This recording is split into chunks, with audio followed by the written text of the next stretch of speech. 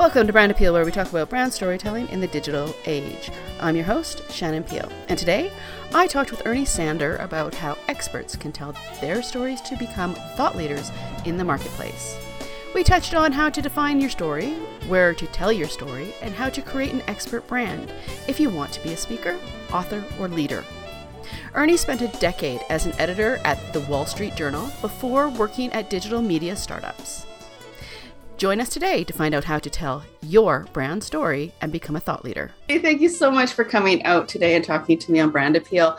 I just want to know, what is it that you want to be known for? I want to be known for helping people communicate more effectively, for challenging themselves in new ways, thinking more creatively about how they communicate. I think people are intimidated by the idea of communicating, and yet it's incredibly important and can unlock all kinds of potential. So I want to help people have more confidence and do it more effectively. I think that's extremely important. Well, since I work in the same field. It would be weird if you didn't think it was important. Exactly.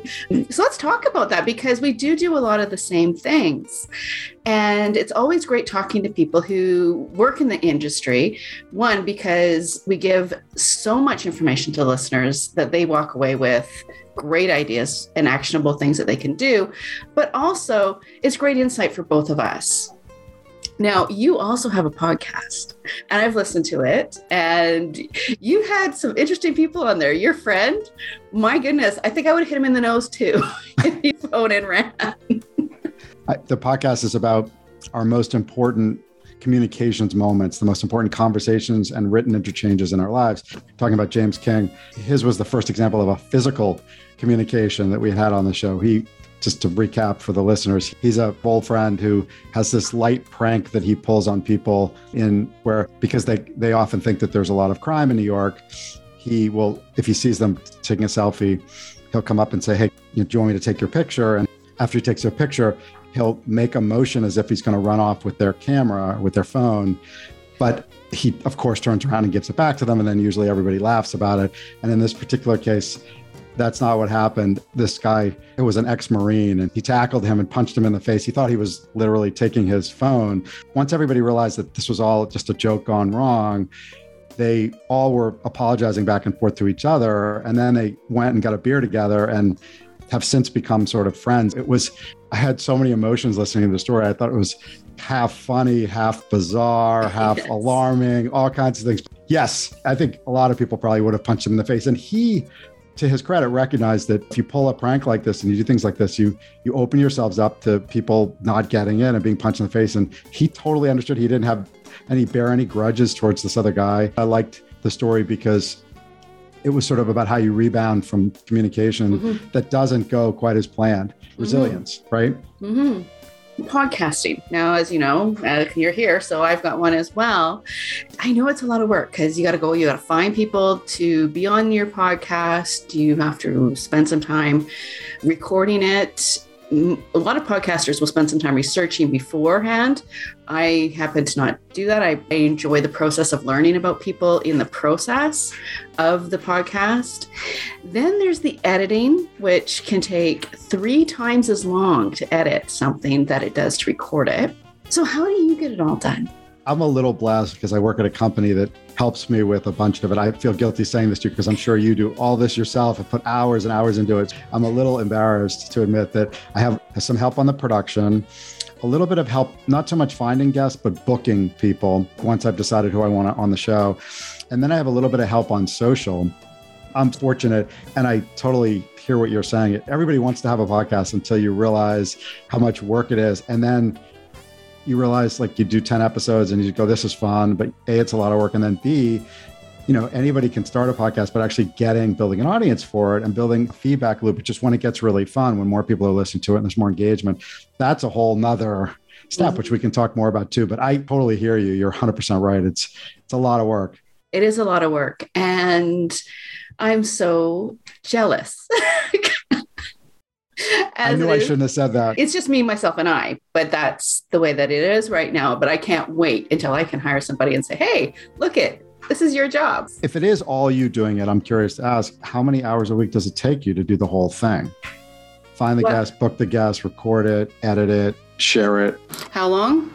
Oh, I found platforms that match up guests and podcasts. So finding people was easy. And I found so many people, that's why I'm doing 100 episodes in 100 days.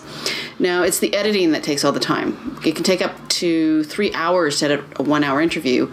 And then I got to write the copy for all the episodes and upload them into the podcast hosting platform.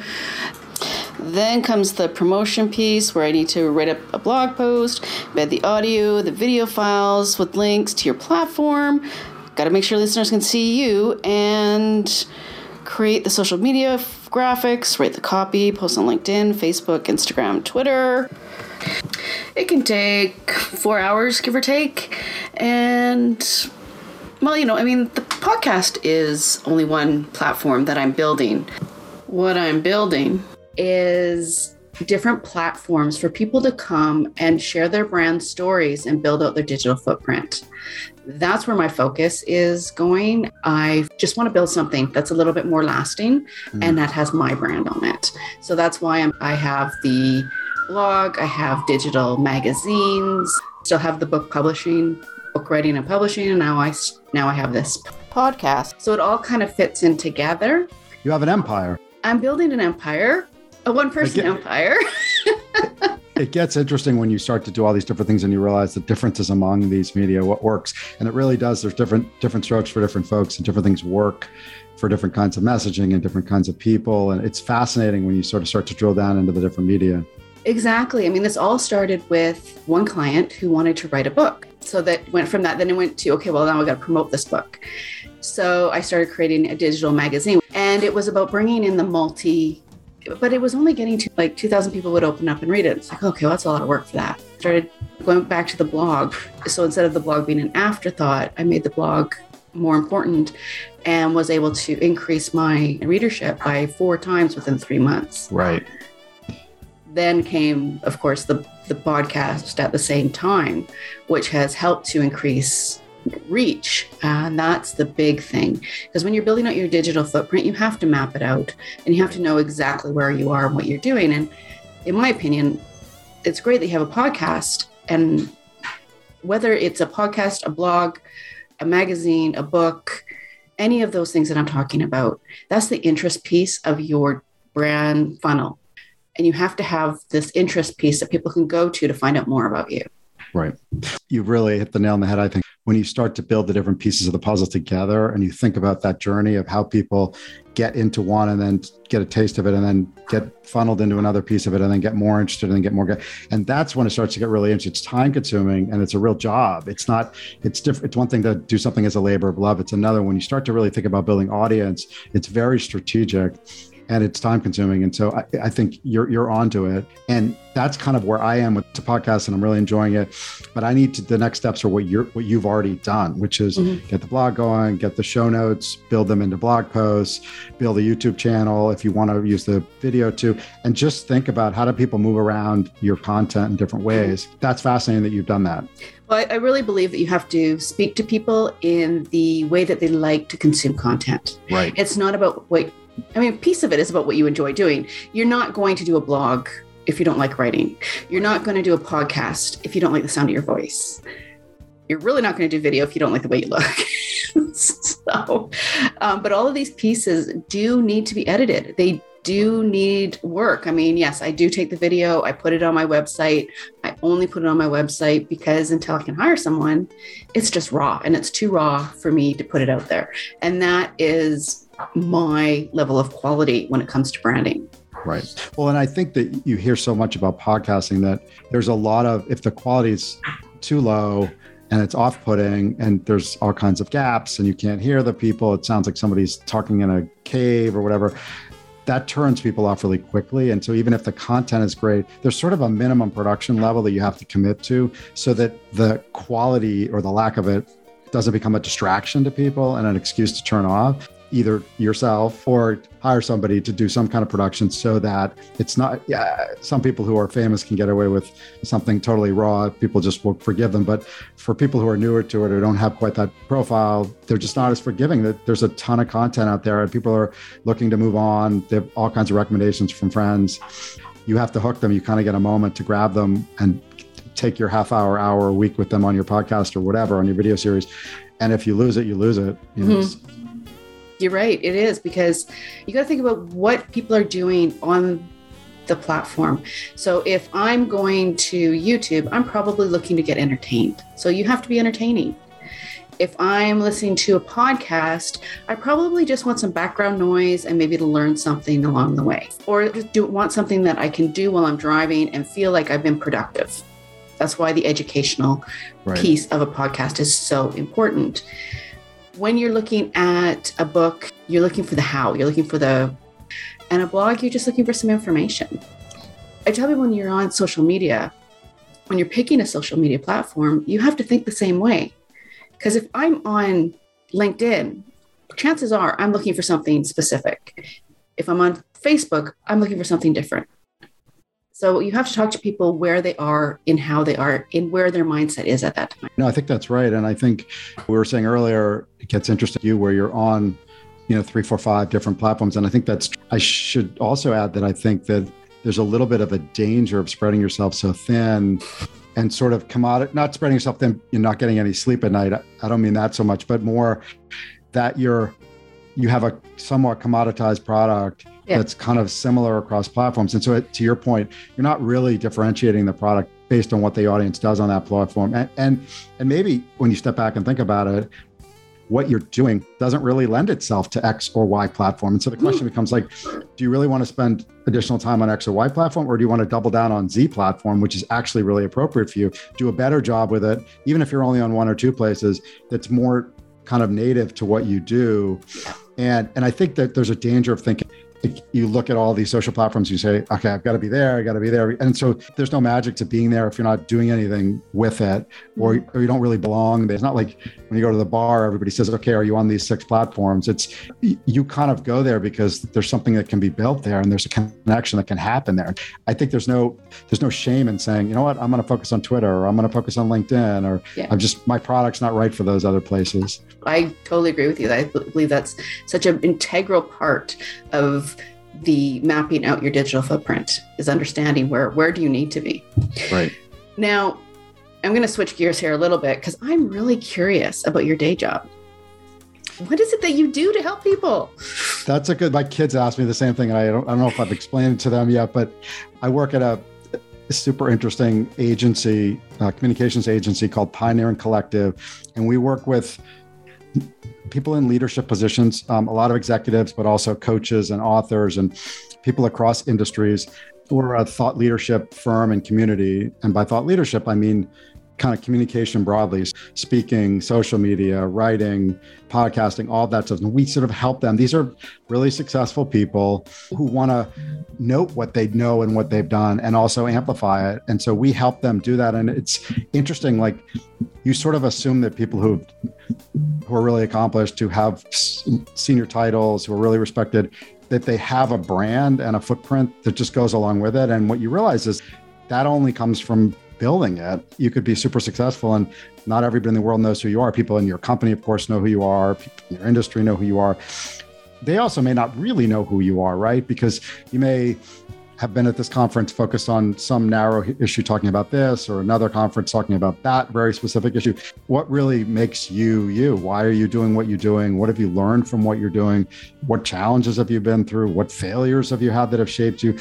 Nobody knows that stuff unless you tell them that stuff. We do a lot of story design, just really backing the whole thing up and thinking with people about, okay, let's really get to know you. Let's like inventory your whole life and career. And then let's figure out what are the themes that pop in your life and how are we going to tell those stories? Where are the anecdotes? Where are the proof points? All that stuff. How can we bring this stuff alive? So that's what we do. People, it's a membership organization. So they join in there with us for a year, hopefully longer, 2-3 years more. And we work with them over that year to kind of shape that journey, build those pieces of the brand and their PR and the communications for them, with them. You know, PR is such a huge piece of the brand storytelling funnel as well, because when you go out and get that PR on different platforms, what that gives you is brand credibility. And social media doesn't really give you that brand credibility. How important is brand credibility for thought leaders? I think it's really important. And I think a lot of people are trained in business to think I'm going to put a PowerPoint together. A lot of the conventional business kinds of communication, kinds of things you would use Marshall if you were going to invest money in a certain industry, or you were going to buy another company, or you were going to expand here. Like the way that you make a business case for that kind of stuff, I think it's worked pretty well for a long time. But that's not the way you really build a brand, right? And then I'm talking here about a personal brand. We don't really work with business brands. We just work with individuals. The way you connect with people is through stories, helping people this list of what makes you different and what's the essence of you and how do you bring that stuff alive. You can do it in lots of different ways. You can do it in the ways that we're doing it here or with podcasting. You can do it speaking, public speaking. You can do it by writing a piece of thought leadership. They all kind of have their place. I think social is really essential to people. I think it's part of the way that so many people receive and kind of trade information and build relationships with each other these days. Mm-hmm. Social can either be done in a really quick hit way where there's a lot of congratulating people for things or talking about your latest promotion, and all that's totally fine, but that's not brand building. That's just participating in like the daily churn of social, or they consider that to be just like breathing on social, not actually exercising on social. Mm-hmm. And so the rules of social, what do you want to say and how are you going to say it? What do you want people to take away? Who are you trying to reach? All of those kinds of questions still need to be asked on social if you want to do something a little more deep. If you want to get people to engage with what you're doing, you have to think about what's going to provoke a reaction. And when I say provoke, I don't mean in a manipulative way. I mean, what's going to get people to want to participate in what you're talking about? So we help them kind of think about what works in different places. And again, lots of leaders are more or less comfortable with them. Some people love to speak publicly, some don't. Some people love social, some don't. Some people really like to write. So we kind of play to the areas that they most want to participate in, and then kind of really work with them to build out their footprint in those places. When I think about the speaking thing, because I have a client who is just coming out of a great international CEO position and is transitioning to doing his own thing. He used to be in the speaking circuit. He's like, oh, I want to do that again. I'm like, okay, but that's changed. How has it changed over COVID? Well, it's really interesting. And I think it's in flux a little bit. First, conferences were canceled. Then they started to come back. Then they were virtual. Now there's some hybrid. Now we're starting to see some places that are say, we're not hybrid at all anymore. We're full on. You either come or you don't come. That's kind of interesting because in addition to some people's hesitation about public speaking, if they have it, there's also the whole COVID thing layered on the back and being in person. But on the flip side, hybrid or virtual is still an option with a lot of places. If you like being in the room with other people and looking out and feeling like you're connecting with those people, you have to ask yourself, sure, I can do another Zoom presentation, but am I going to get excited about it? Is it going to light me up? There's a lot going on. I think we're moving back towards a world in which we'll have conferences just like we did. We may have a virtual track too all the time for people who either don't feel comfortable, or some companies have realized it's really fascinating that their virtual participation was greater than their in-person participation. And so they're saying, we're not going to let the virtual piece go yet. We'll have a new conference that's just virtual because it's so convenient for people to just hop on Zoom. There's a lot going on. It's going to be fascinating to see how it all shakes out. Well, yeah, because you can have more people show up, live alone. So I was joining a lot of these conferences just so I could have something playing in the background. Same thing as, you do with a podcast, just makes it sound like somebody's here. And yeah, I know it's pathetic. No, I hear you. It gets quiet sometimes. I know what you're talking about. So I was joining these things, and one of them was called Thrive. And it was this big conference, and they did this virtual piece.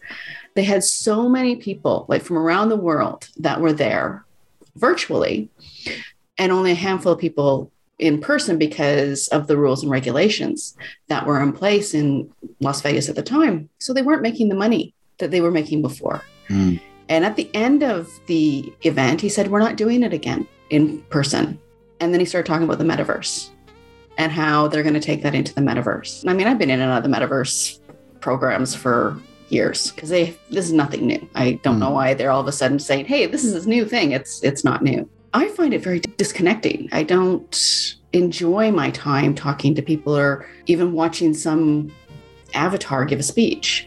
Yeah. What's your thought on that? I agree. And I think maybe I'm old school. I've been to as many boring conferences as the next person, but I like the process of being there and being able to see people and being able to say hi to people and ask questions and all that. And I think if we're going to have the virtual conference piece continue and be a part of our future, which I think it will. It'll be really interesting to see how people kind of invigorate that and make that not a paler version of the real thing. I totally can imagine that it could be a really cool experience for people, particularly people who like virtual experiences. Either they like the convenience of it, or they realize that you can do a lot more tech-driven things virtually than you could in person. And they're kind of excited by that. I'm totally open to the idea that there could be a really neat virtual experience that's really different than any conferences we've ever been to. At this point, I'm with you. Even if it requires a little bit of travel and it requires me to wear a mask in the future, hopefully it won't, then I like the in-person piece. It gets you out of the house. Who knows who you're going to meet? I'm one of those people. Conferences are more than just going and listening to a speaker. Right. And you don't get that in the virtual. I mean, I've spent a lot of time in these virtual conferences, even before COVID, because, well, let's face it, they were free. Well, I've had conversations with a friend who spends a lot of time in the virtual world. When I say that, Second Life and all kinds of places. And I've asked her, do you have a lot of virtual relationships that turn into in-person relationships? And she says yes. And, I think one has this image that virtual relationships always stay virtual. They can be really important if you find the right virtual relationships. But she has said that they kind of move back and forth between you can meet someone in a virtual setting, you go and visit them in San Francisco, you sleep on their couch. If there is some back and forth between those, and you actually get a chance to see that person in real life and have a meal with them, take a trip, whatever, then I think it becomes a feeder for social networking or for relationship building. And that's cool if that happens. Yeah, no, that's cool. That would be great. I don't know if it's I don't know, because I've been in Second World over a decade ago. Yeah. And I don't know if it's just because you didn't know who you were talking to, or, okay, I think it's just me, because I'm the kind of person that I would have no problem standing up in front of 5,000 people to give a presentation or a speech that is totally not prepared. I'll just jump up there and wing it, right? Not a problem. Ask me to walk into a room with 10 to 20 people I don't know and figure out who to talk to. Panic attack. That is so interesting. It's just so different, right? So once the ice gets broken with those 10 to 20 people, you can hold the room, tell jokes, whatever. But that's so interesting. Usually you think of that confidence in a room would apply to any situation. People, if you have that confidence, stand up in front of 5,000 people, which almost no one does, then you would just think you're invincible. But that's so interesting. For me personally, it completely depends on the permission. If someone goes, hey, Shannon, our speaker didn't show up, we need someone to talk about this topic, can you do it? I'll be like all over it. But for me to walk into a room where I don't know anyone, I get just anxious. It sounds really weird. It really does. I know, because it doesn't make any sense. I talk to people in grocery store lines, in coffee shops. But maybe, I guess, because if everybody's in the room, like for the same reason, there's something staged about it a little bit that feels a little awkward. I don't know. Networking groups always just don't do it for you. Grocery store line. There's someone in front of me and someone behind me, and I strike up a conversation. It's really easy because it's that one. Right. Okay, who even wants to talk to me? I mean, really. There is that confidence piece. I think that it really does come down to a confidence piece. So what's your secret for not getting rattled at all in front of 5,000 people or 200 people or whatever? If you're speaking spontaneously, what's the message that you tell yourself, the way most people would be overthinking it in their head, saying, what if I sound stupid? What if I forget what I was going to say? Like all the voices that can talk to you, right? You just don't have any of those? No, I don't have any of those. Once again, I think it's confidence. And because I started very young.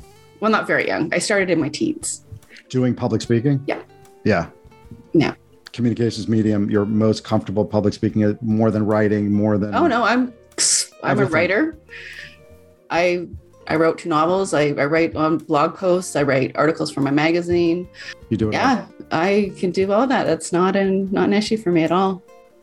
That's also unusual because usually people I feel comfortable doing this, but less comfortable doing that. People will tell you they're comfortable speaking, but they aren't comfortable writing. And writing is a skill. Speaking is a skill, obviously, too. But for some reason, people are walking around talking and giving smaller talks and presentations for a lot of their life. Writing an 800,000 word piece with like a beginning and a middle and an end and has a point and doesn't, if you've been doing it for a long time as you have, it doesn't seem that complicated. But for people who don't exercise that muscle at all, I think it seems really foreign. Yeah.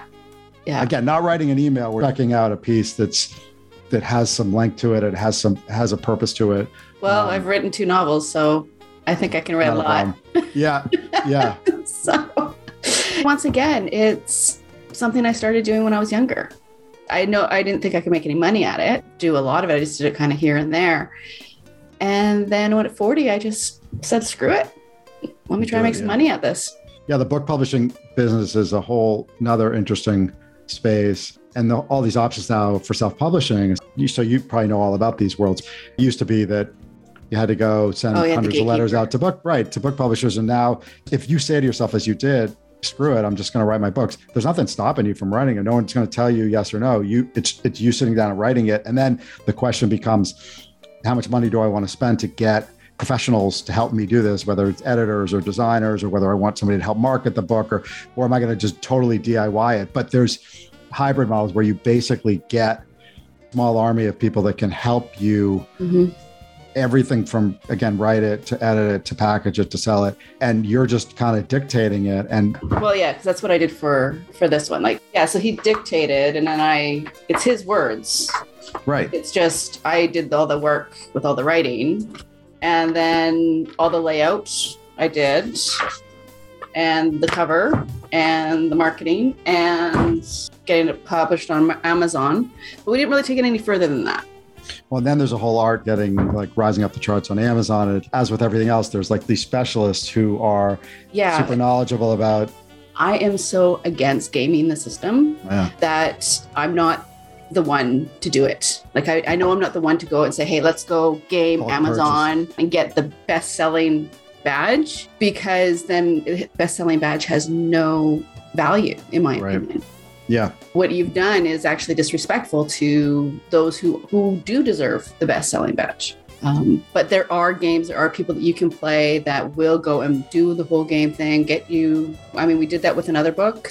Yeah, he sold a lot right at the beginning, got the reviews, and it's kind of petered out because if you don't continue with it. I mean, books are good for credibility. They're good for having something to sell when you're out speaking gigs. If you expect to make a bunch of money, $1 million on your book, you better be working with one of the big guys, because they're the only ones that can get it there. You raise a great point about kind of figuring out why you're writing a book. And I'm sure you talk to your clients about this. If somebody's writing it just because it's a personal story, or it's a memoir, and they just want to get it out there for posterity, that's totally fine.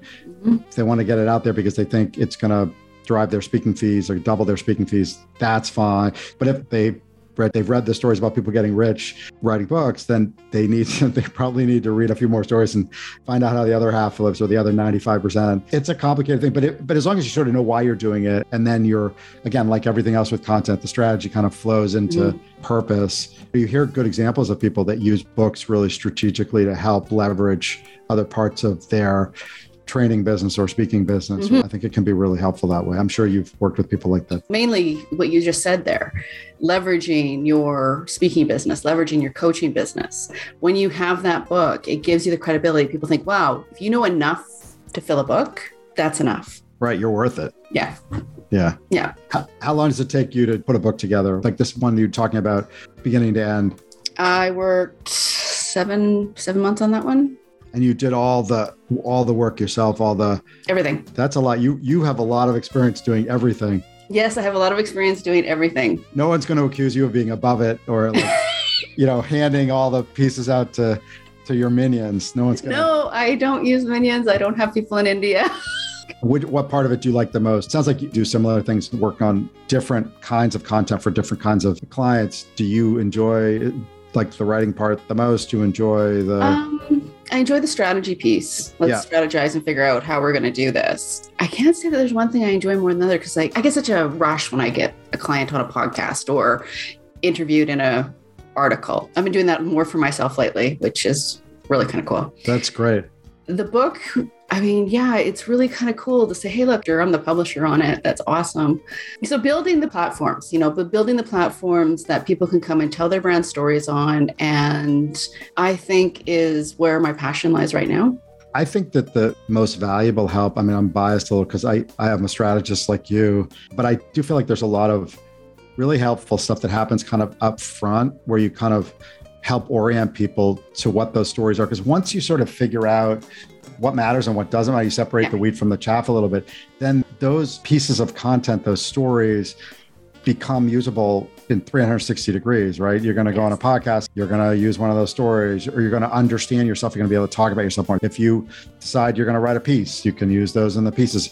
I think of them as kind of modules. Like once you do that kind of foundational work at the beginning, where you're kind of understanding your themes and understanding what personal stories you can tell and all that stuff. And I hear this back from clients that you feel so much more equipped when you have these opportunities. If you get invited on a podcast and you're kind of flailing around because you're not really sure what you want to say, what frustrated you, but if you've done the pre-thought and then you go on the podcast, it's a rush. It's super fun to talk about it when you feel ready to talk about it, that early work that you're talking about. And I think that's where people get confused, is sort of they have all this stuff swirling around in their head and it becomes overwhelming. They're not really sure what to focus on. I've got a workbook that I give my clients to work through, because if you write your story first, then you know what to say when somebody asks you the question. Right. It's that simple. No, I totally agree. There's a guy that is a neurologist. He talks about listening, kind of how he learned. He was training to be a doctor and he trained to be a psychiatrist, actually. And he was prescribing medications to people and telling them they needed to change their behavior in this way or that way. And he said people weren't really listening to him. I'm not sure why, and so he went to his supervisor in a fellowship, and he went to the director of the fellowship. He said, people aren't really following this advice much. And the fellowship director said, sometimes you don't need to prescribe drugs to people. Sometimes being a really active, engaged listener is what people need. That kind of unlocked in him this whole, he's gone on to do all this research that shows that having access to a good listener, like literally changes your brain composition. And so what we're talking about here about strategy and talking to people and listening to their stories and understanding, helping sort through their stories, being an active participant in helping to shape those stories. You can understand when you talk to people like that, the power of that for people. They just feel much more equipped when they have a partner to process this stuff kind of with. Hopefully someone who knows how to listen a little bit. That's a hard thing to find. It is. Well, and I think listening for a lot of people means just be quiet while the other person's talking. But there's, of course, 8 or 10 other different dimensions of, are you not getting distracted? Are you asking good questions? That's the big one right there. Are you not being too judgmental?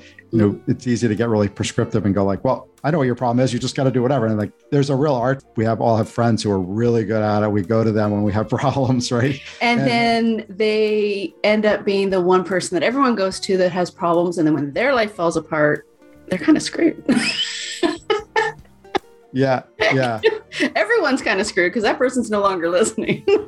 Exactly. They're burnt out. Because I've been there, right? So when my life fell apart, I didn't have anyone to go talk to. And people aren't equipped to listen. So just because they come into you and talk to you about their problems, and you ask them questions and you help them to see things different ways, doesn't mean that you can find those people for yourself. Yeah. I think a lot of times people expect people to be that. Oh, I expect that person to be that way for me.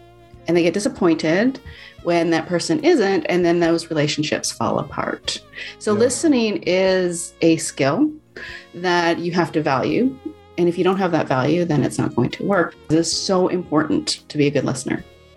He's a super interesting kind of hotshot doctor, but you hear a lot of people talk about healthcare and the healthcare system and how patient's not the center of the care anymore. This doctor here and that doctor over there and this hospital group there, and nobody's talking to each other. And so you don't really know who your point person is. Back in the day, you had a family doctor and everything got routed through the family doctor. Now you have all these army of specialists. So it's sort of interesting to hear him talk about it in a medical context. He does these things with patients. So many people are trying to fix problems for people, particularly doctors. That's kind of what they're trained to do.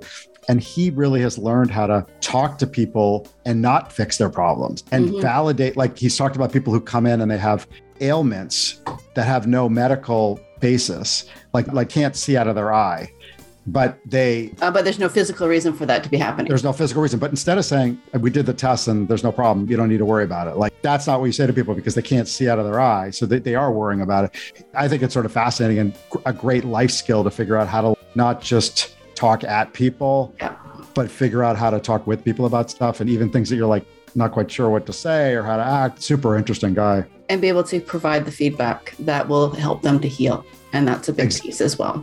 Exactly. Yeah. Particularly if the healing is emotional. We're trying to figure out what was the trigger of that sight being lost. He wrote a memoir and he was saying that writing the memoir and sort of learning about listening skills kind of made him think about the relationship between being an editor and being a journalist, where you're kind of listening to all this stuff, kind of like deciding what stories to tell, made him think about what he was trying to do when he was being a doctor, was parroting back the stuff that really matters. It's sort of interesting connections that he's developing. You have to listen to what you do. And that's why listening is so important for what you do, because you are having to help people tell their story. And the only way that you can pull that story out is to ask the right questions. Right. So what do you start with? What question do you start with? We first start by asking them more about their goals. And okay, so if you're looking back a year from now, like, what do you want to have happen? What would you say? What will you look back and go, that was really successful? So we do some of that.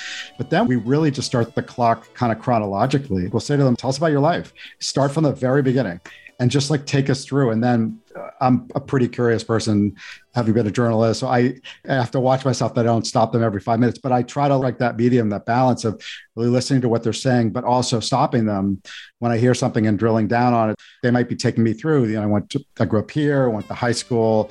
Then I'll say, like, tell me about high school. What was high school like? What were you interested in? What were your friends like? Whatever. And you find stuff when you stop people a little bit. And if you're not finding stuff, you don't need to ask 5 more questions, but it's that I enjoy learning, but I also think you really get a ton of, the founder of the company talks about slowing down to speed up. Yeah.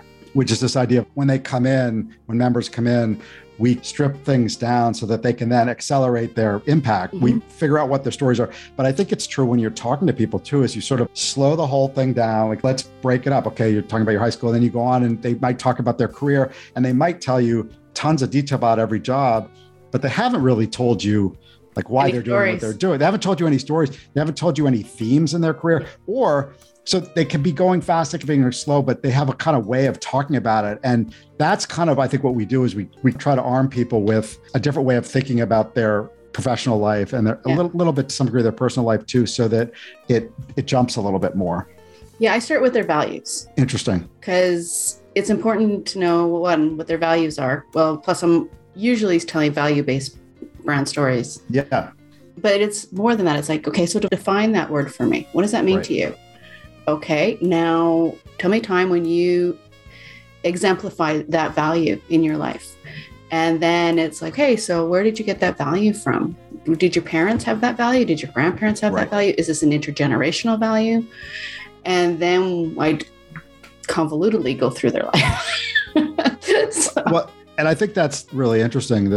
What I find is a lot of people, they'll say something, instead of elaborating on that by telling you why or how or whatever, they'll just find 10 different ways to rephrase that. You say, what's your values? And they'll say, like, I care a lot about people. They'll say, well, I think people are really essential and you can't do anything without people. And, I've worked with a lot of people and they're all really great and you need them. And you'd be like, no, but illustrate that for me. Right. And so I think a lot of people aren't used to talking of statement, proof point, statement, proof, like show me, right? The whole show me, don't tell me thing. But people are so used to telling, because that works in enough settings that no one's ever really called them on it. But the showing is so much more effective. You can't just do the showing. I can't just go around telling stories. Like, I need to figure out what the stories add up to. And I need to like introduce the stories in a way that packages things for people so they can understand. I don't have to, but it's more effective that way.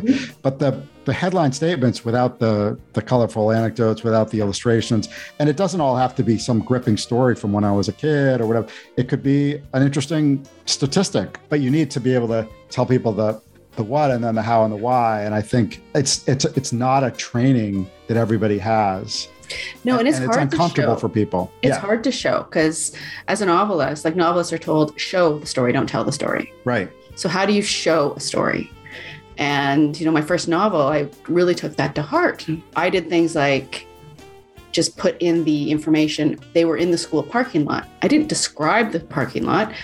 I allowed the reader to fill in those gaps with their own idea of what a parking lot looks like, with their own idea of what those things that didn't matter were all about guiding the reader to imagine them themselves. And I think that process helped me learn how to structure things in a show. Plus, I'm a visual artist. Right. Like, I do a lot of visual storytelling as well. Those animated videos. Those are cool. Yeah. So everything that you can do to visually storytell. Storytelling is an art. How do you train people to tell stories or what they're doing? So we have a company of about 10 people, and then we work with a lot of partners who are really good at pieces of what we do. So they might be story design coaches, or they might be speaking coaches, or they might be influencers. And we pull those people in for several sessions, and then they go away and they may come back later on or whatever. As a strategist, I'm sort of guiding that year-long journey for the member. And then we pull other people in.